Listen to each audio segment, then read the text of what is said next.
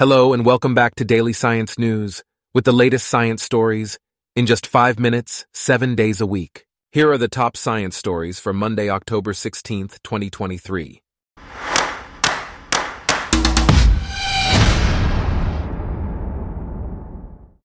Today's episode is brought to you by Blogcast, your personalized audio feed, available on iPhone and Android.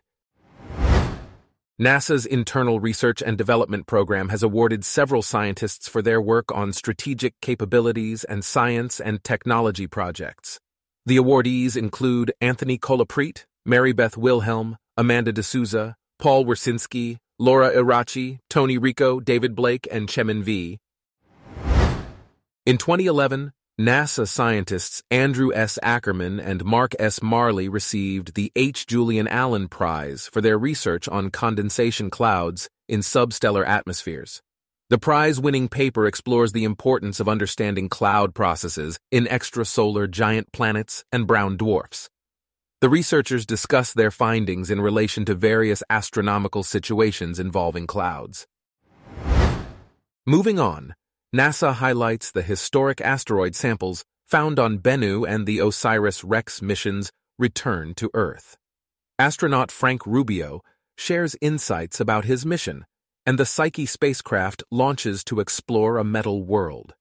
The mission could provide valuable information about the formation of rocky planets like Earth and the effects of long-duration spaceflight on the human body. NASA also provides live coverage of the annular solar eclipse and encourages people to learn more about upcoming eclipses. In other news, the Redcar and Cleveland Council has imposed a wildlife feeding ban at Locke Park in response to reports of a large number of rats. The Royal Society for the Prevention of Cruelty to Animals advises that controlling rat populations involves stopping the practice of leaving food outside. Natural rodent repellents such as hyacinths, alliums, and daffodils can also help address the issue. The council plans to install signs in the park to discourage visitors from feeding wildlife. Meanwhile, oceanographer Helen Chersky introduces her new book, The Blue Machine: How the Ocean Works. Chersky describes the ocean as an engine that converts heat energy into movement, shaping Earth's civilizations. She highlights how the ocean acts as a battery, powering weather systems and influencing the planet's climate.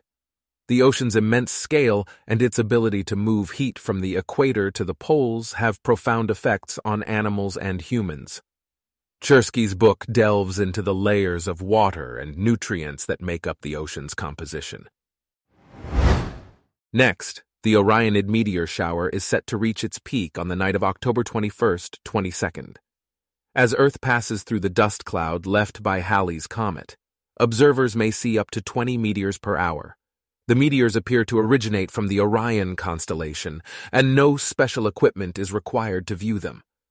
The shower can be enjoyed with just warm clothing and a little patience.